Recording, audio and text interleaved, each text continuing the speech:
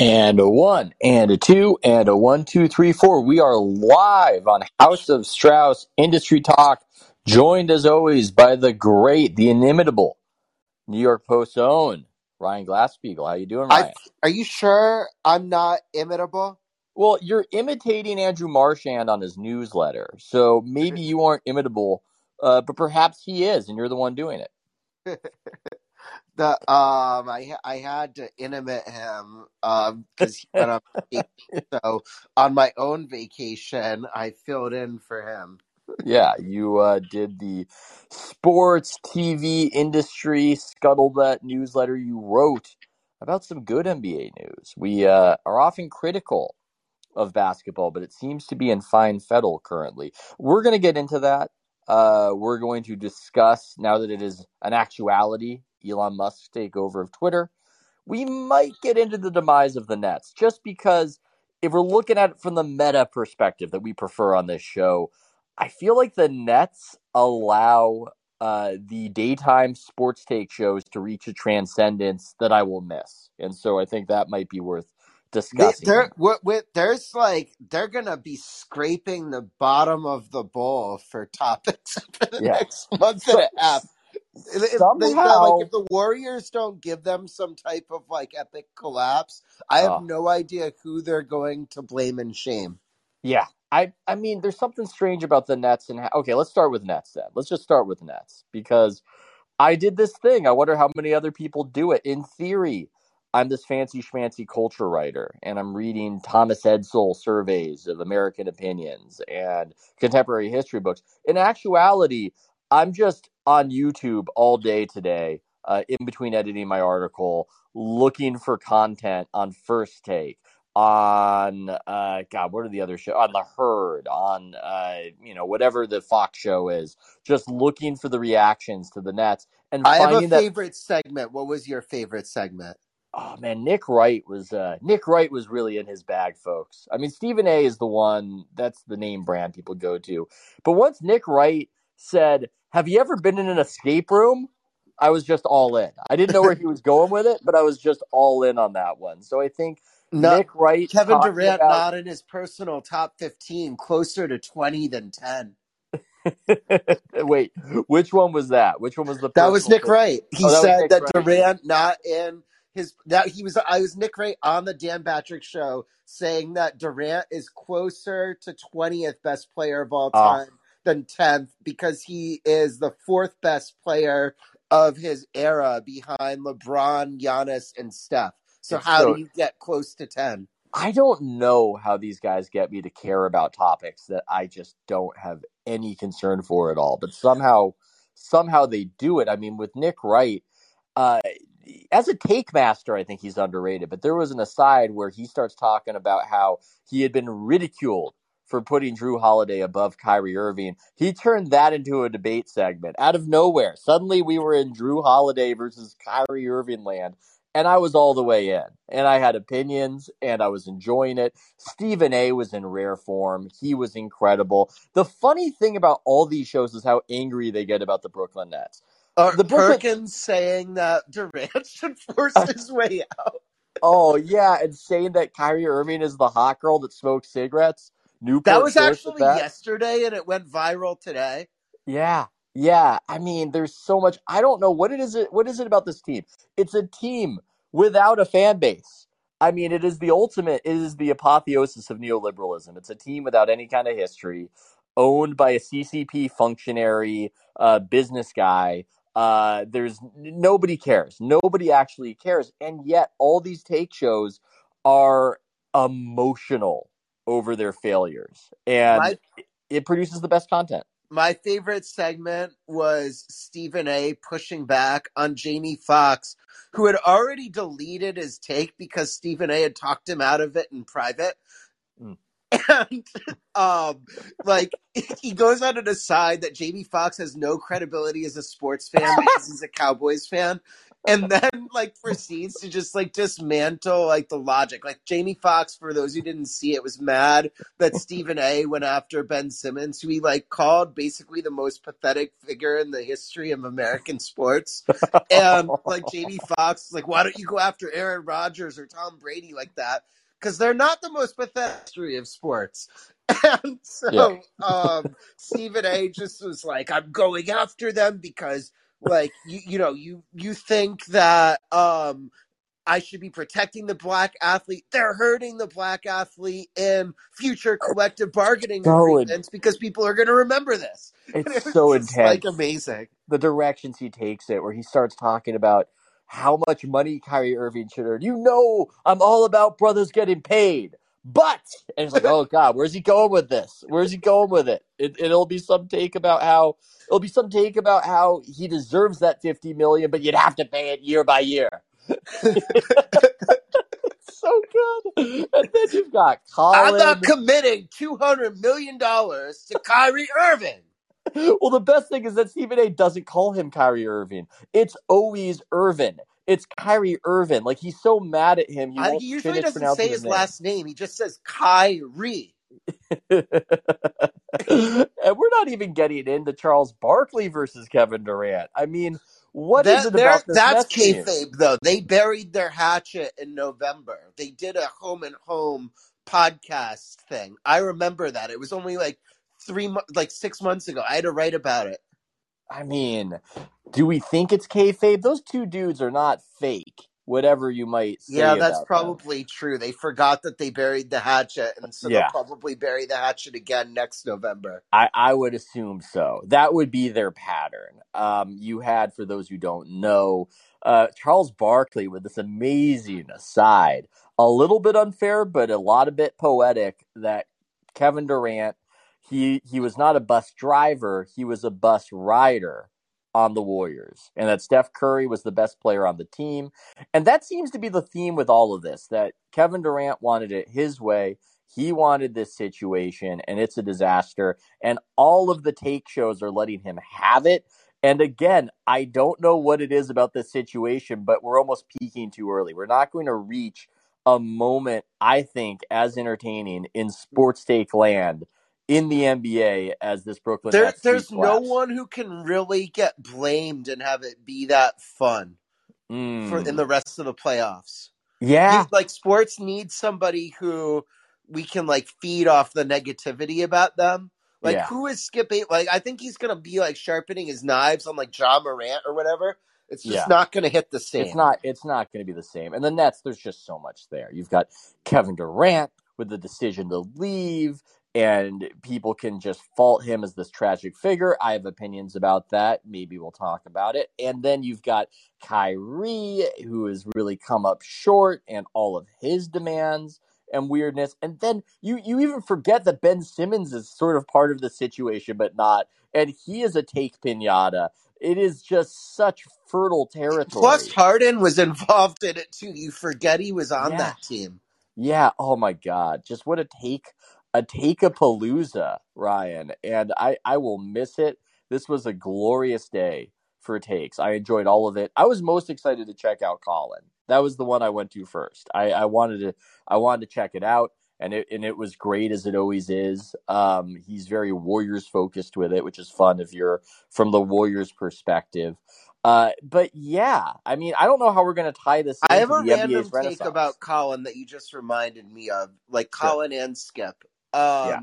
So there was like this idea that was like said by Dan Lebitard and lots of others that they were going to just be lost leaving ESPN for FS1 because so many people had done that before, and like not FS1, but Michelle Beadle was fresh in people's minds. Stephen A. Smith was not able to make it outside of ESPN. People forget that he left and came back. But with Skip and Colin, like Twitter and YouTube made them so much more portable. Like nobody would have ever found them on TV, but like just the way that like social video became distributed right around the time where they left was just like enormously fortunate for them.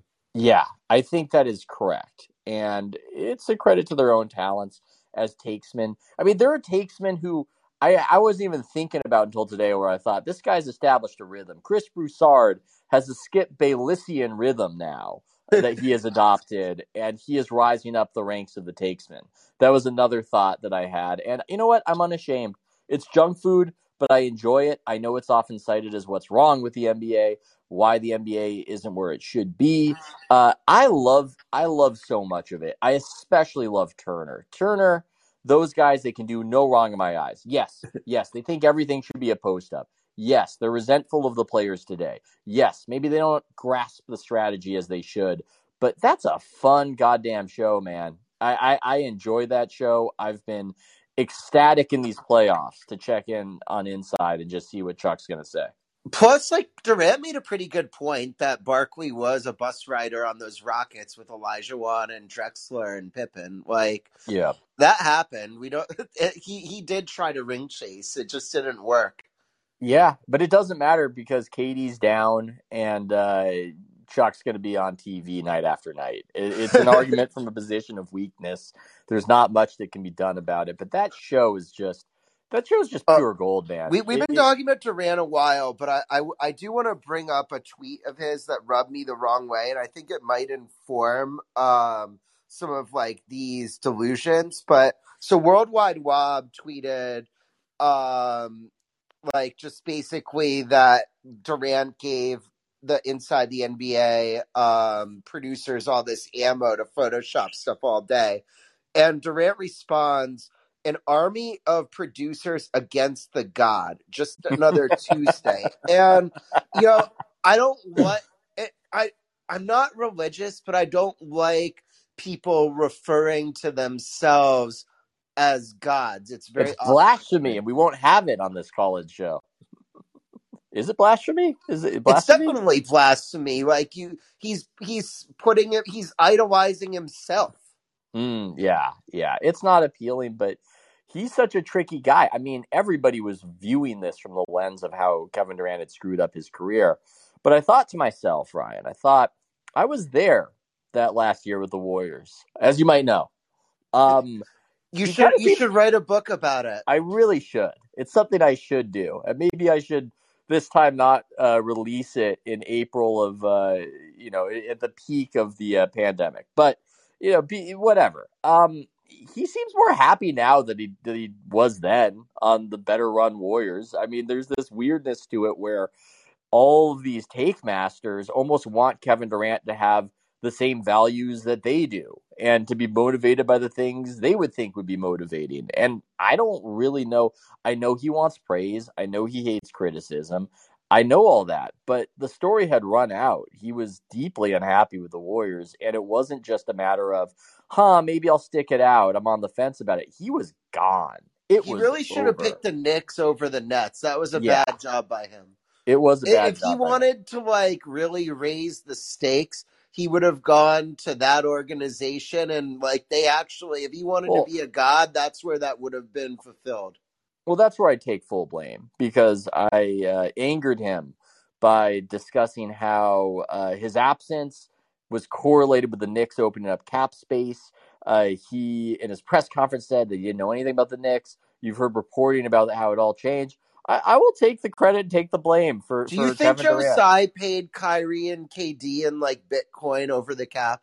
I mean, hey, it would not shock me. I would not There's shock all me. sorts of rumors like that they went off the cap to bring What do those you two in.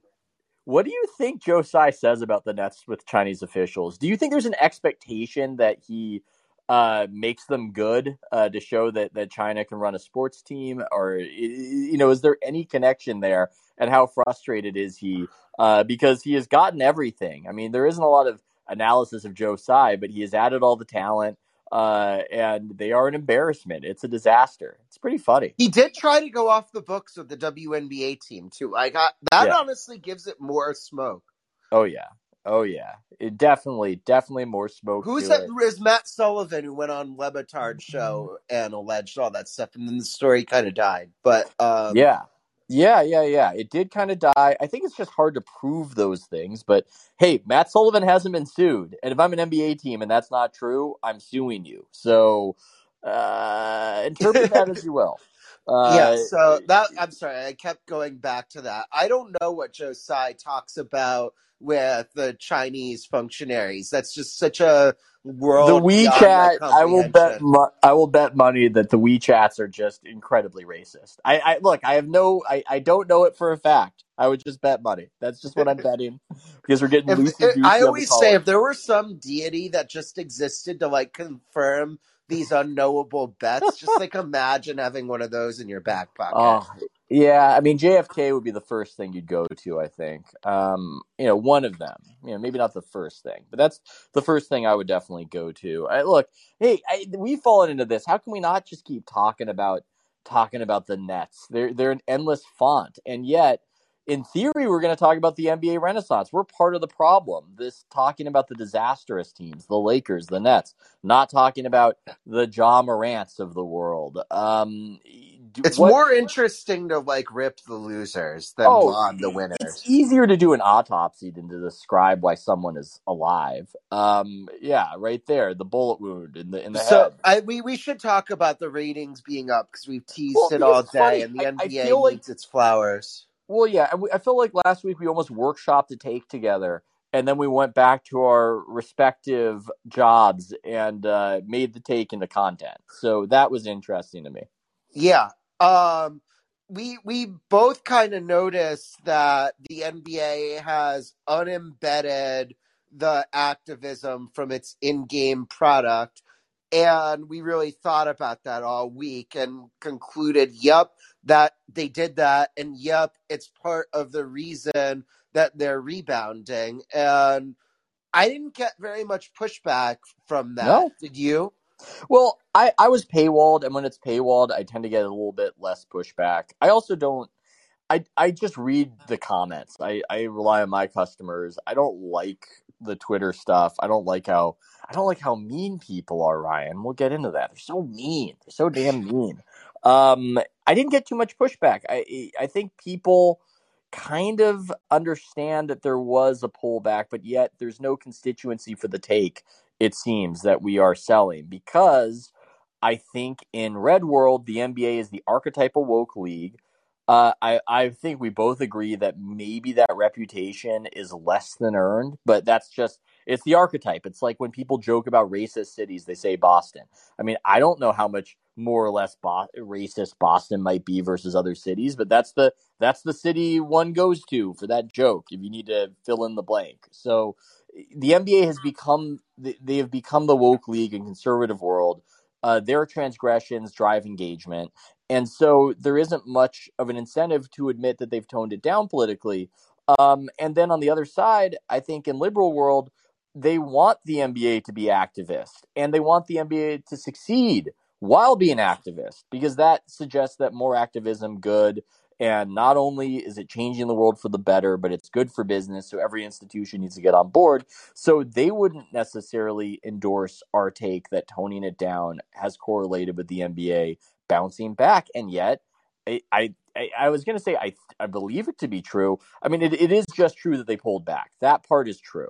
They have not tried to affect change in the same way. And I think you had certain examples. I had certain examples. The most obvious one was Adam Silver after the ratings disaster of the 2020 finals, saying we're not doing any of the BLM logos anymore. We're done with it. But He it's he just said he said I even understand there's people who agree with us, but they're like, I want to watch a basketball game. yeah, I don't want a very special episode of basketball.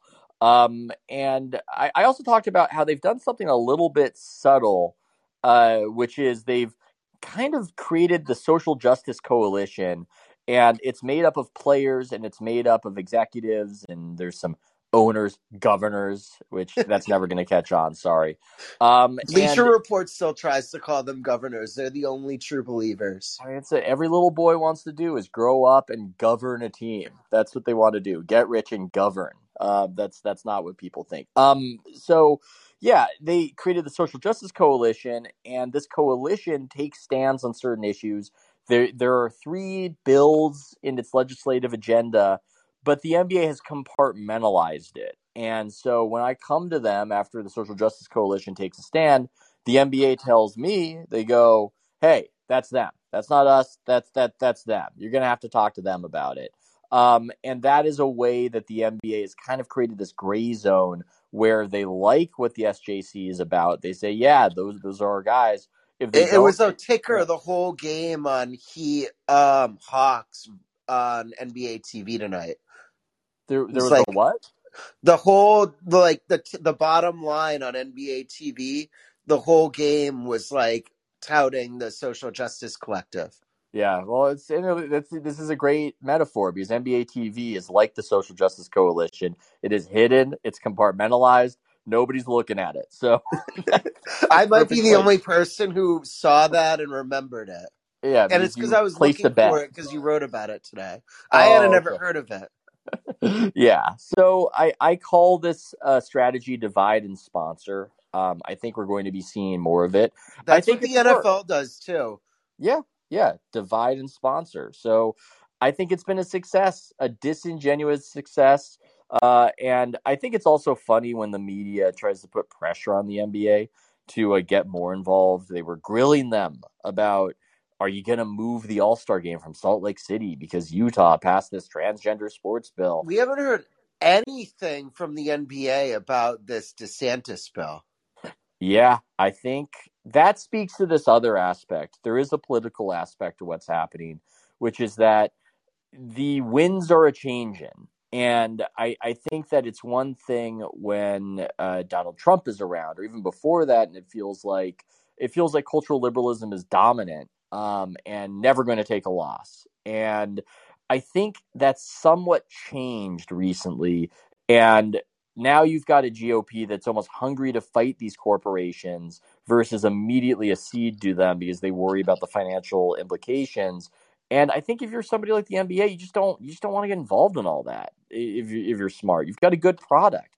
You've got the Boston Celtics sweeping the Nets and delighting the public. You don't want to There's be so talking about many all. exciting young stars. The new blood in this league is like there there's 8 or 10 deep of these people who are incredible players and they like have sparkly personalities which Yeah, LeBron and Durant just don't. yeah, yeah, yeah. They are the exhausted millennial. Oh, we've got people in the queue. Maybe I should take a call. We got some new callers. Got some new callers. Clint. It's always risky with a new caller. They might Baba Booey us. We'll see. We'll see. Clint. I think Clint's been here before though. Are you Hello. there, Clint? Hey, Yes. Hey, fellas. Great to Hi. talk hey. to you. Um, yeah, Ethan, great work. Enjoyed your book and all of your work on Substack so far. Thank you. Great column today. I Thank was, you. I think you touched on this a little bit in your column, but was curious how much of the good news in ratings in the NBA in the playoffs so far do you think is attributable to the way that Nielsen has changed how they The, provide data? Yeah, it is Schrodinger's bump. And the short answer to your question is we don't really know. We see weird stuff where you'll see NASCAR up 20%. And you're going, wait, how? Like, what is there some new driver I haven't heard of? I don't get it. I don't know. Ryan and I have been texting back and forth. We've been trying to figure it out. I look at certain weird benchmarks. I look at the cable news recently. This isn't a national election year, but the numbers look like it to me. Let me just look right now. If I was No, just they're doing, way down. MSNBC and CNN oh, I just look are at the in Fox News like line. Oh, that's interesting. Okay, yeah. So maybe Fox News, because they aren't in power, are up because like I don't Tucker think Fox Carlson's. News is up. They're around flat to slight down from Trump, and MSNBC and CNN are off a cliff. So So I'm looking at the readout sheet. So Tucker Carlson on Monday is 3.6 million. That he's just getting might be him. 5 in like 2020. I mean, like 2020, like, November, I think. I don't know. Look, I might be talking out my ass. I was mainly asking because I was curious if we think overall it's really up from a few years ago, or if it's just all It's the way that they're around where it calculating was a numbers few differently. years ago, which is a big win for them. So Hmm. there's a pie chart, and the components of this pie chart, we know what the like slices are, but we don't know how big each slice is. And this is what the kind of reasons are that it's up. So it's the out of home ratings that you're talking about. It's the toning down social justice that Ethan and I have been talking about. It's the young stars. And then it's the fact that versus the last 2 years, the playoffs are at the right time, whereas they were not at the right time before. So Yeah. those are the things that are the biggest factors. Yeah, we got confounds all around, and Nielsen has been bullied, right? And we don't know the extent to which they've altered their formula. But it seems like it's helping sports overall, and so we'll just have to keep monitoring that. And hey, I don't want to be in this position where it's like NBA down. Credit can The be, only people yeah, who know how much Nielsen is juking the stats are the people who benefit from it. So there's this omerta on it that is impenetrable for our purposes. yeah. But I'm suspicious of this idea, and you're behind this idea that no LeBron equals increased interest. I don't think we're there yet. I feel that way. I don't think the normie sports fan feels that Well, way. the Lakers had I looked this up. Well, I asked for it, but the Warriors had the highest regular season average between ABC, TNT, and ESPN at 2.1 million. The Lakers had 1.9. I Yeah. didn't go into the nitty gritty to find out, were the Lakers actually on ABC more or not, because ABC is in like, I don't know, 20 million more So homes. so But that's when it's suspicious to me, when there's so much bigger of an audience for Nets Celtics, and that's a compelling series. We enjoy it. It's great for the takesman, as we said, but you've got one team that has a fervent fan base. You've got another team that has no fan base, Yeah, but and for that, The Nets are the perfect sports villain. yeah, they're a good sports film, but for it to be so ahead of Lakers Suns from last year, that to me, I think suggests some jukage. But as Ryan is saying, we just don't know the extent of it. Well, anyway, I was just happy to see the numbers go up. I think the product is really awesome. Yeah. Other than no one's happier when they go up than we are, because it means more people care about our derivative work. That is yeah, true. Us as the remora fish have more to scavenge. That's what we're into. Well, thank you, Clint. I don't think we answered your question in a satisfactory way, but we'll see Jay, and then maybe we'll move on to a topic and take That's some more why calls. we're not on TV, because we say we don't know. They I always used to sure. think, that's what I need to do. I need that downshifting. I need that, God, the stuff Stephen A says where he just, the little things, the little subtleties, Ryan, where he goes, Mike Greenberg, you've been around this game a long time. It's just, That's kind of true, though. You see the clips of Greeny in The Last Dance, like carrying like a tape recorder. well, it's always a wind up. Have you ever seen? It's so good. Jay, if you can unmute yourself, Jay. Maybe Jay knows he's on. Maybe he doesn't. Maybe we'll switch to Grant, and that will be our call. I'm not sure. I'm going to switch to Grant. Jay's up in outer space. Yeah, we're going to Oh, switch there he to. is. Oh, Jay. Hey, fellas, how you doing? Hi. Hey. Hey, I want to talk about the good news, bad news on NBA ratings. Obviously the good news is, there's going to be an increase to the TV deal based on, how ratings have been going lately, especially over the last playoffs. But I want to talk about kind of the information that the NFL was coming in with on, you know, Oh, uh, the Chris. Are you talking about Christmas? Yeah, coming in on Christmas Day, Christmas Eve. That's kind of scary for me as an NBA fan. From a rating standpoint, if we're talking Wait, are about you them emotionally getting, invested in how the league does? Are you sure you're not calling from the Olympic Tower in New York City from the NBA eh, offices? I don't want to say too much on that, but yeah, I'll just say, that's a worry point if I'm working for the league at that. I'll say that. Okay. Well, So are Jay. you working for the league or one of the teams? But Yeah, Not Jay. the not for the teams. What do the teams care? Mhm. It's Well, it's a trickle we'll down take effect this. for them. Yeah, we'll take this call. This is a good question right here. Yeah, Ryan, we should be doing some victory laps on this one because I think we were very early to it that the NFL would be aggressive in this way, and this is the most. they use the word "plant our flag" on Christmas when the NFL Yeah, like these people speak so deliberately. Once you've kind of been studying them for a decade, like we have, you start to realize that when they say something, they're sending like a big message. yeah, And the NFL was saying like, "Look, we're gonna manifest destiny Christmas." And yeah. there's nothing anybody can do about it. And they're going to do that. And so, it's I don't know what the NBA can do to get Nothing. away from it. They can maybe have like a really early game on Christmas. They can have a really late game on Christmas, but um, I don't know. I think what they're going to want to do is study the NFL schedule and try and sneak in the holes because even if like the NFL runs a triple header, there's what like 12, 14 hours of waking hours in a day. So they run 9 hours of content. You got to figure out where to put your best games so it overlaps with the NFL the least. But Yeah. yeah, it's concerning for them, but No, there's also nothing they can do about it. they've really taken the tent pole for the NBA regular season and broken it over their knee. And it is the issue. It's funny. It's the NBA is rebounding. We don't know how much of it is Nielsen, Razzmatazz, but it's good. They're hitting their stride. I think they are back in a good way. But this is what happens when you do have a moment of weakness, because I think this is the pound of flesh they're losing due to the prior weakness, due to the ratings crash before.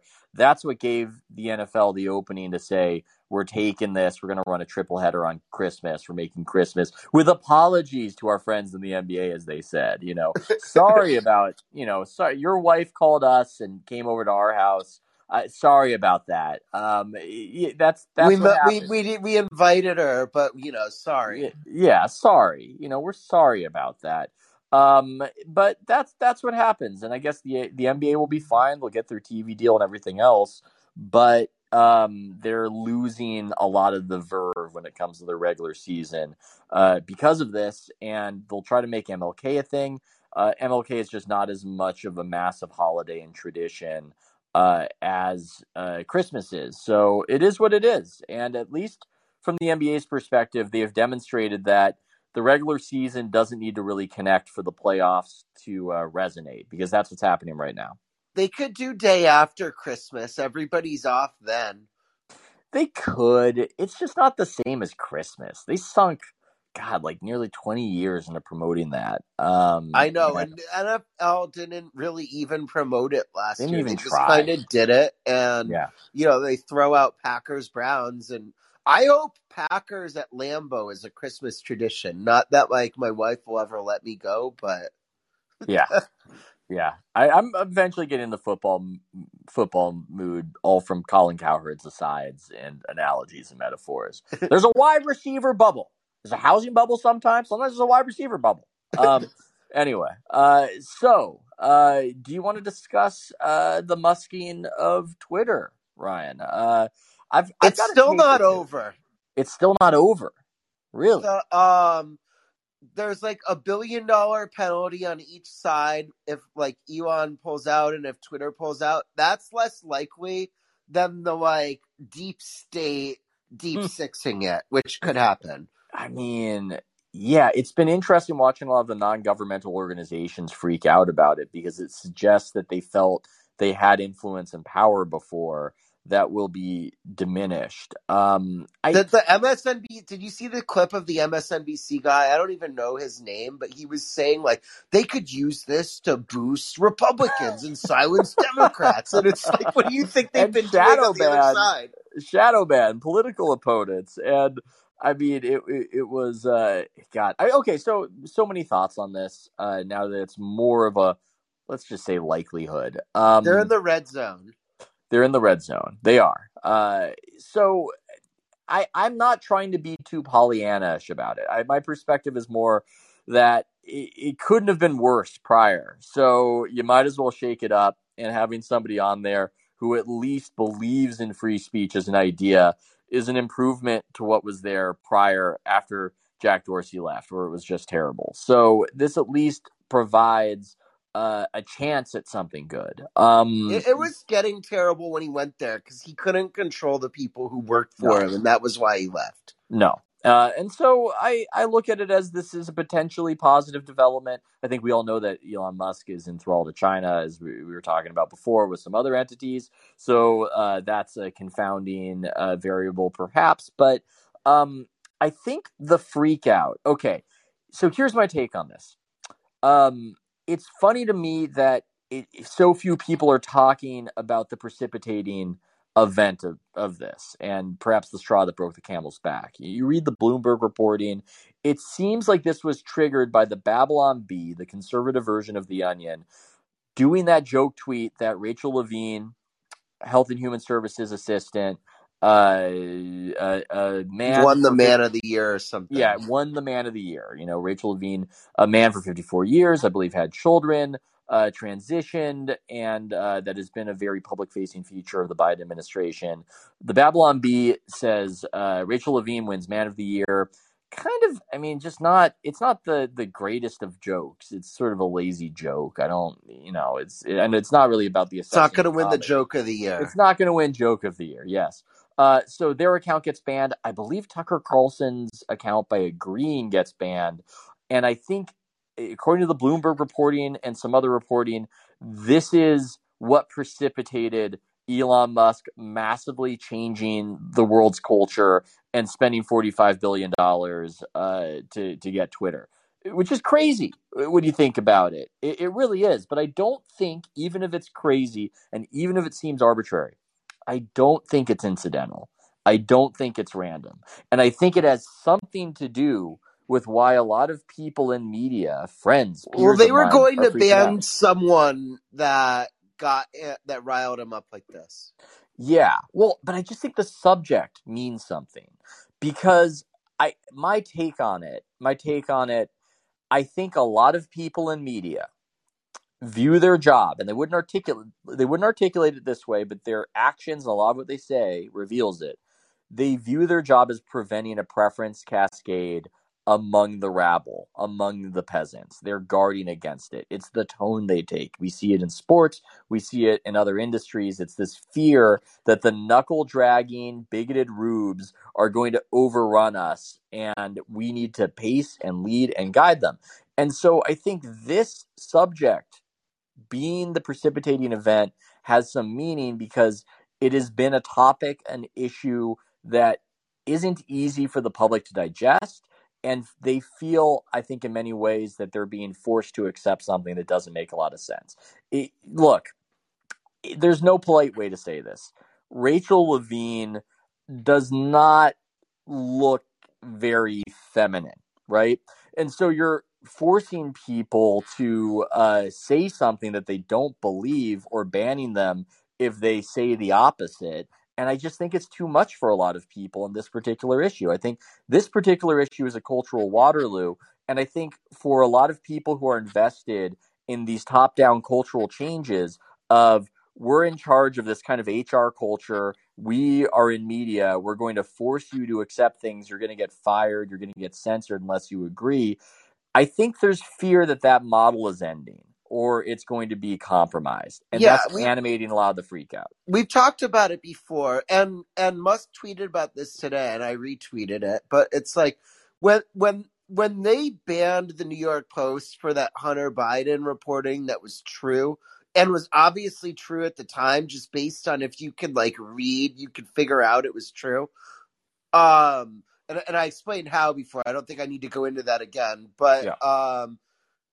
just real quickly, there were messages between him and his daughter where she was asking for money for an Uber because she ran out of money. That it was there was no way that it was fabricated. But when that happened, that just kind of showed that we didn't live in a true democracy, really, because the 4 or 5 people who collectively control the internet, which was like whoever runs Twitter, Mark Zuckerberg, Jeff Bezos, and whoever runs YouTube, basically decided that a story could not be read or learned about. And so that was not something like if you Not cheer everybody up. knew we were living in that world.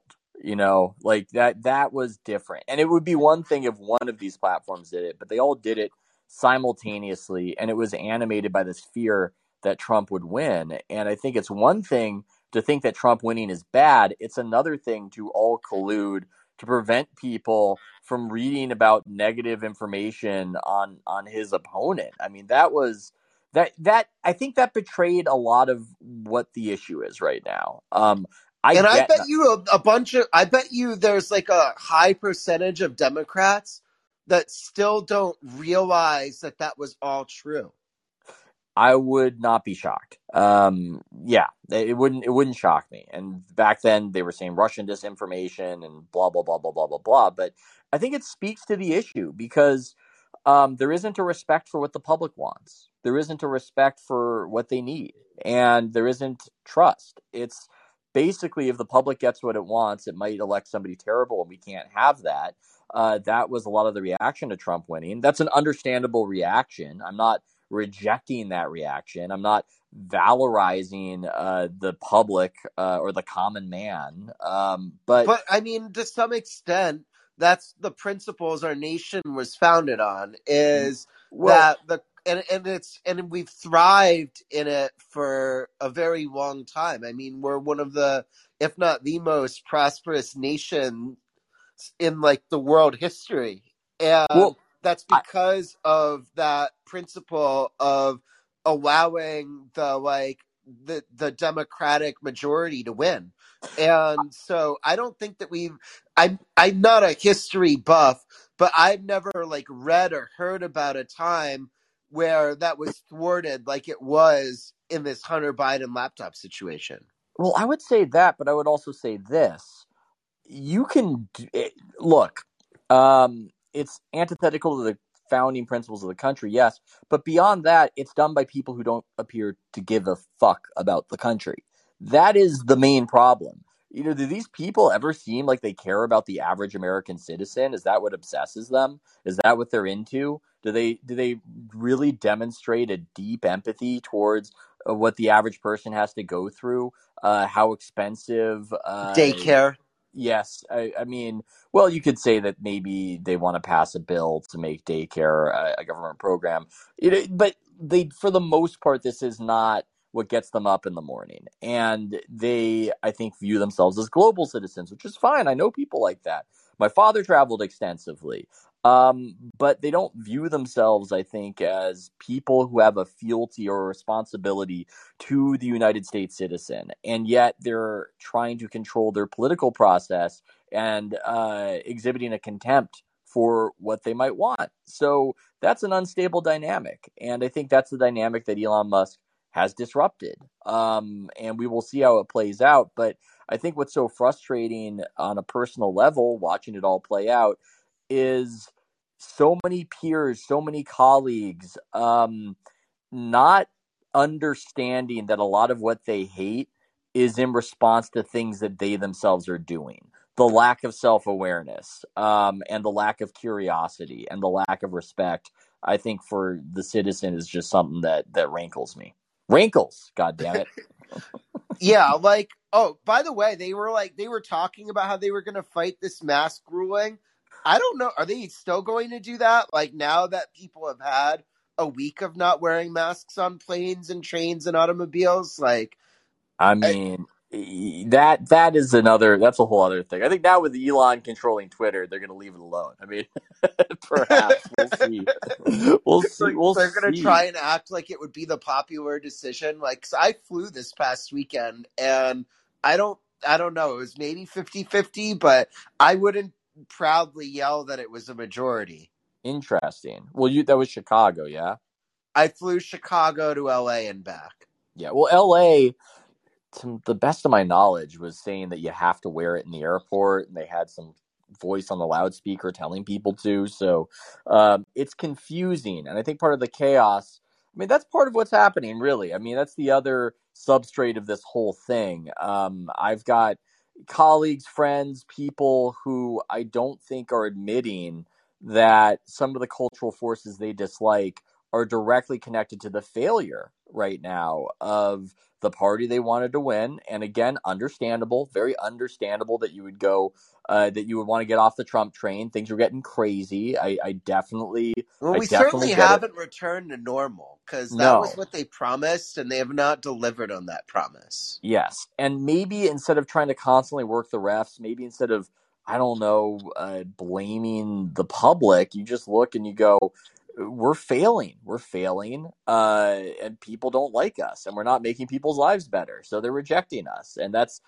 what's happening. I mean, I look at it all the time. I mean, I've got in between watching First Take, and other forms of junk food, I'll just go look at the Twitter feed every day of Stan Van Gundy. You'll tweet something partisan and he'll argue with conservative reply guys, and that will be, my morning coffee.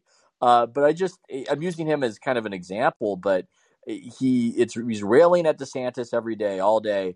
And I just wonder, does he ever wonder, like, why is DeSantis getting more popular, month after month? Why has he raised over $100 million against Because his everybody Democratic is opponent? dumb and racist. Duh. Well, that's what I'm getting at. Like, it becomes because people are idiots. That's the cope of it, and it's not. Well, the people you favor kind of failed, and so that informs the success of this guy. So Yeah, yeah, not only did they like did you see today when they said Kamala Harris got COVID, but don't worry, Biden wasn't a recent close contact. The vice president and president haven't seen each other in the last week. it's very dysfunctional. I mean, I don't want to make this whole podcast overtly political, but there is something interesting that's happened over the past few years. By the way, I voted for Biden. I assume you did. I just didn't vote for president. I didn't care. I mean, people get mad, by the way. When you say that, people get more mad than if you say you voted for Trump. And it's funny because it's out here in California where it doesn't matter at all. But I just looked at it. I don't think either of these people should be president. I don't live in a swing state. Is so important that I give some sort of tacit endorsement to these people? And I concluded, no, it's not. But it's funny. It's, even in California where it's a purely symbolic vote, people get mad that you didn't, I don't know, that you didn't join them symbolically in some way. Okay, Yossarian, what's up? Yes, Yossarian. Let's take this call from Yossarian. Hey guys. Hi. Thanks as always for taking the call.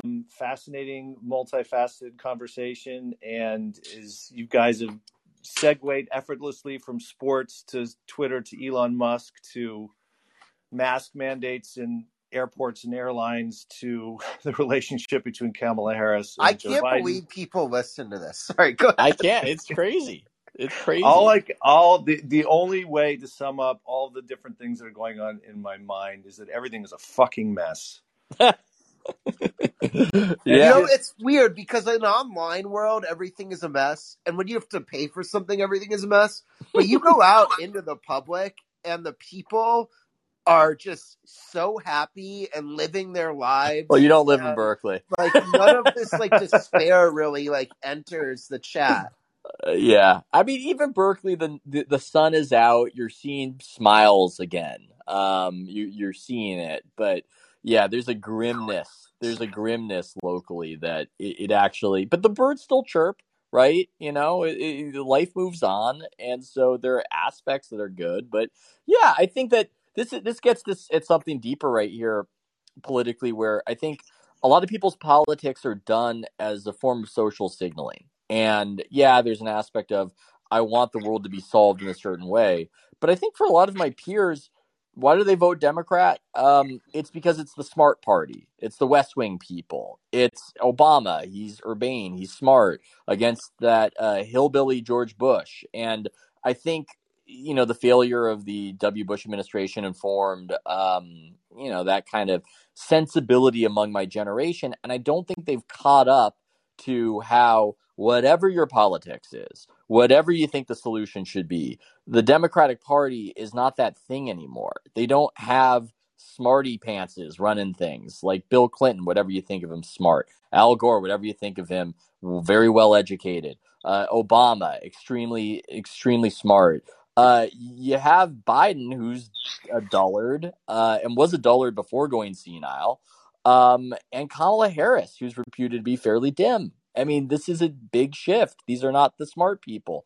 But I think that And I don't think they've branding... hired smart people, and we No, don't know who's in charge. no, there's been an intellectual collapse. And I think that has been an underrated story on the political scene, is the intellectual collapse in Blue World, that I think a lot of my friends, they follow things a little haphazardly. They just want to be with the smart crowd. They conceive of themselves as smart people. And so that's why that's why they endorse. And that's Yeah, what like it is.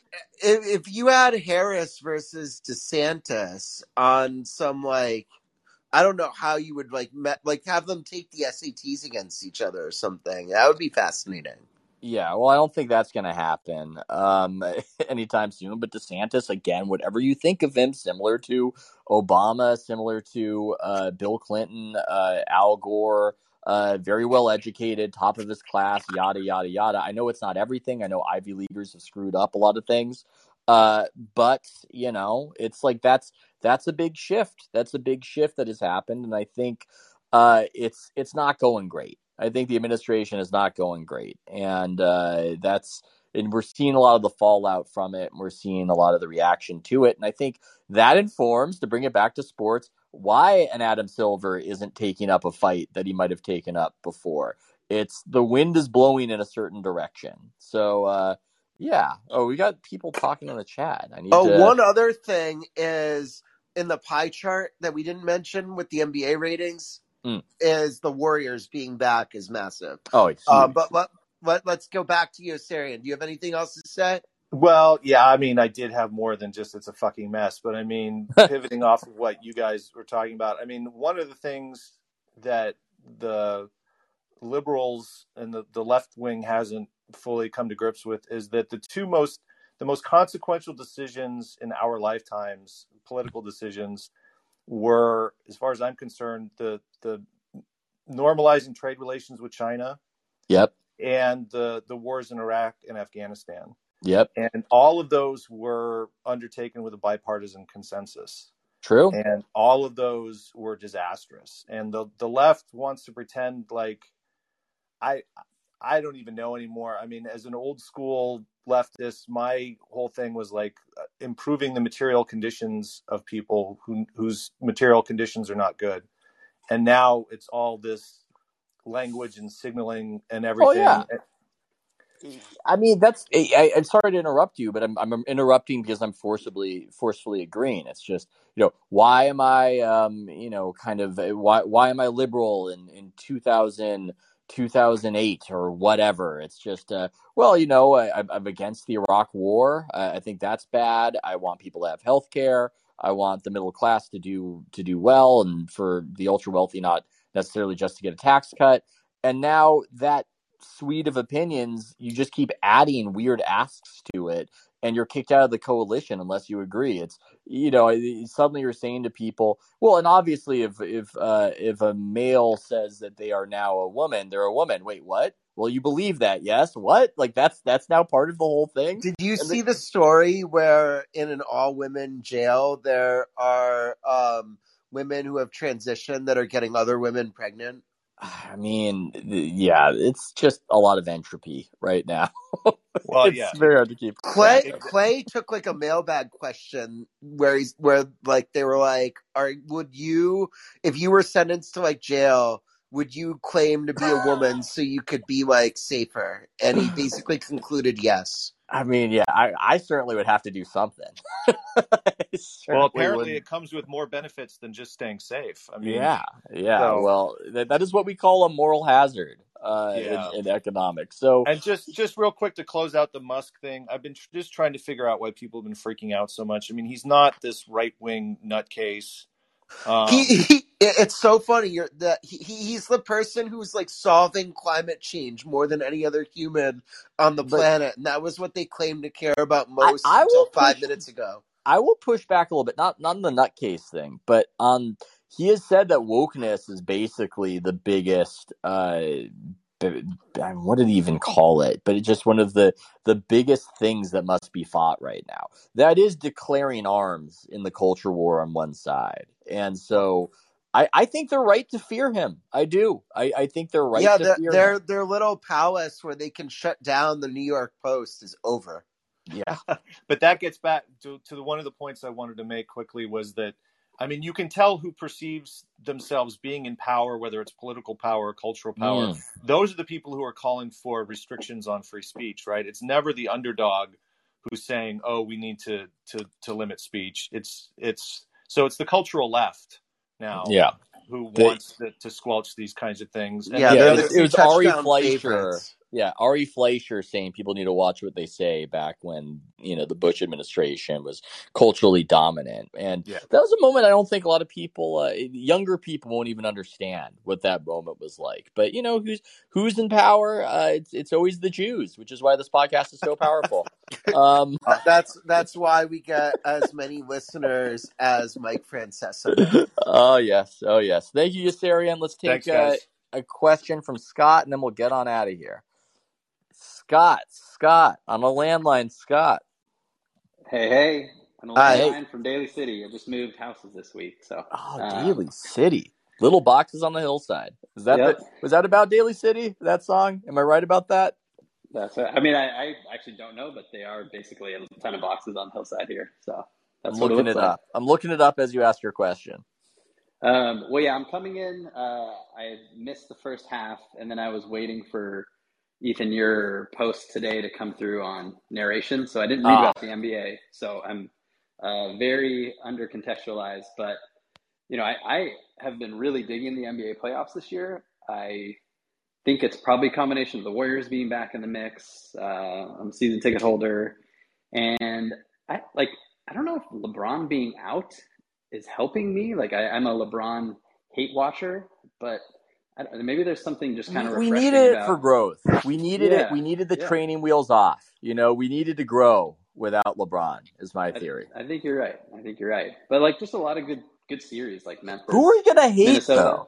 though? Who can we hate at this juncture? Well, Chris Paul maybe only for another year or two, but not much longer. Some of the Memphis guys seem a little. I think there's a certain amount of people who are not gonna want like Simmons and Russillo like beefing up the Celtics every Sunday. Yeah. Although they're likable, man. I mean, I enjoy Marcus Smart so much.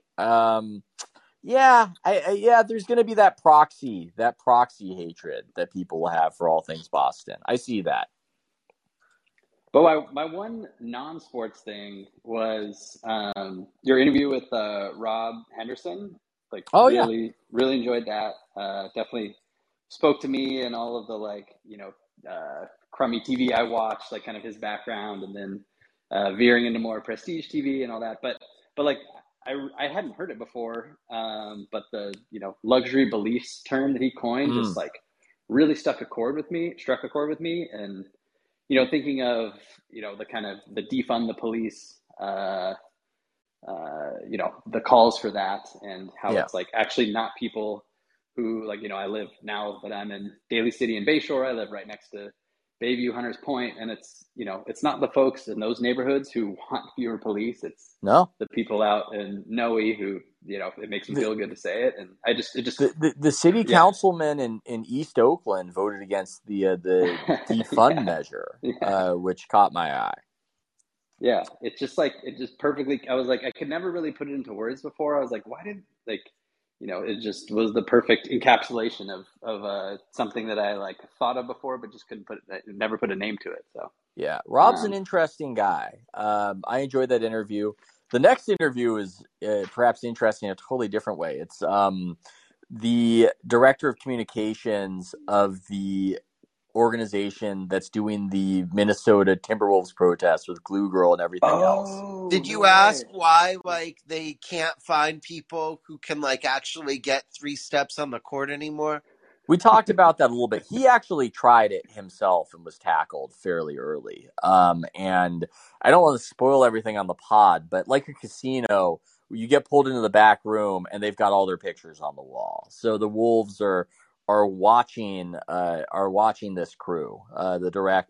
It was a direct collective action. I can't even remember after doing the whole podcast, but I just want to talk to the guy. I mean, it's not my cause, and I have reservations about people who might go too far in service of what they think is important. But I just wanted to know what was up. I was Did very they curious about realize this that whole Glenn thing. Taylor doesn't own the Timberwolves anymore?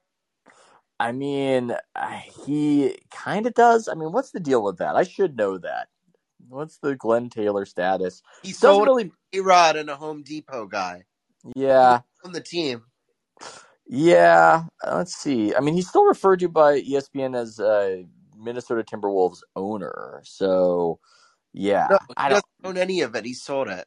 Well, it doesn't matter to these people, man. It's not. It's not. They just want more focus on what he does own. But yeah, I just wanted to get. It was interesting. It was. I found myself getting a very odd conversation about.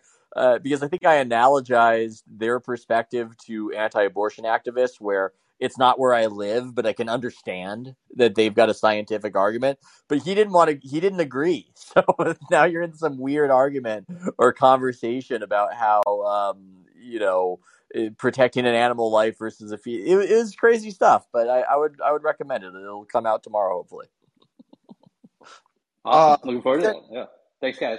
I'll hop do off. we have any thoughts on Grizzlies Warriors from the Step Grindfather? I mean, my thoughts on it is it's going to be Yes, please. very exciting, but I think the Warriors probably win 4-1.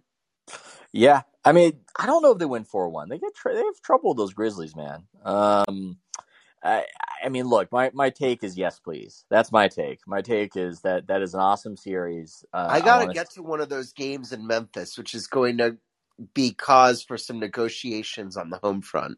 Oh man, it's so fun to watch a game in that arena, a playoff game, and the energy of that crowd. It's a nice arena as well.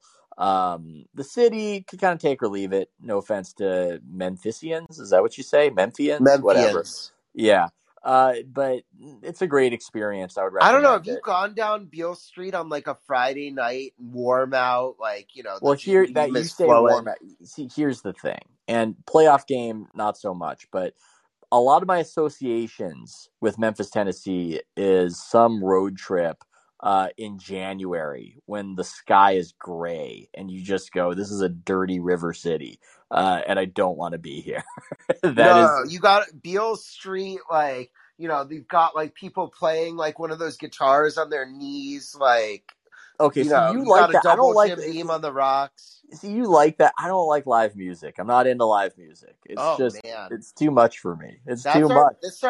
We finally found our divorce issue. Yeah, I'm not into it. It's too much stimuli. It's too distracting. I went to a cafe in Memphis and there was live music. I was trying to drink my coffee. I'm not into it. I'm not about it.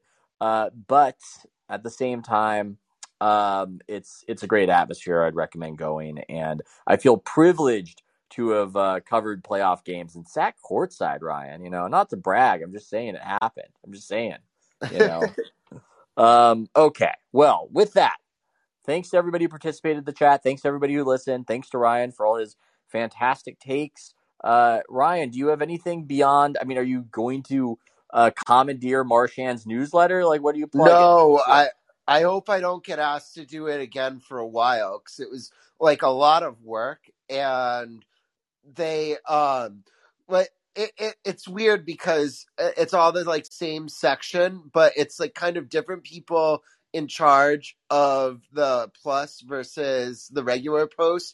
And so my job is like working for the regular posts and there's only like so many hours in a day that you can work, and so it like diverted time away from my core job, which I'm not complaining about. It's a great Way opportunity. too I just don't want to do it again for like 6 months. It was way too granular an explanation, Ryan, but that granularity is what the people like on a range of topics. So thank you for thank you for all the takes yet again.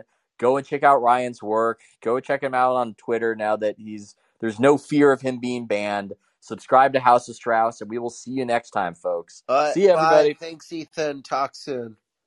Good job by you, Ryan. Wait, we have a new call. No, we're going. Now we're going. Bye, we're bye. out of here.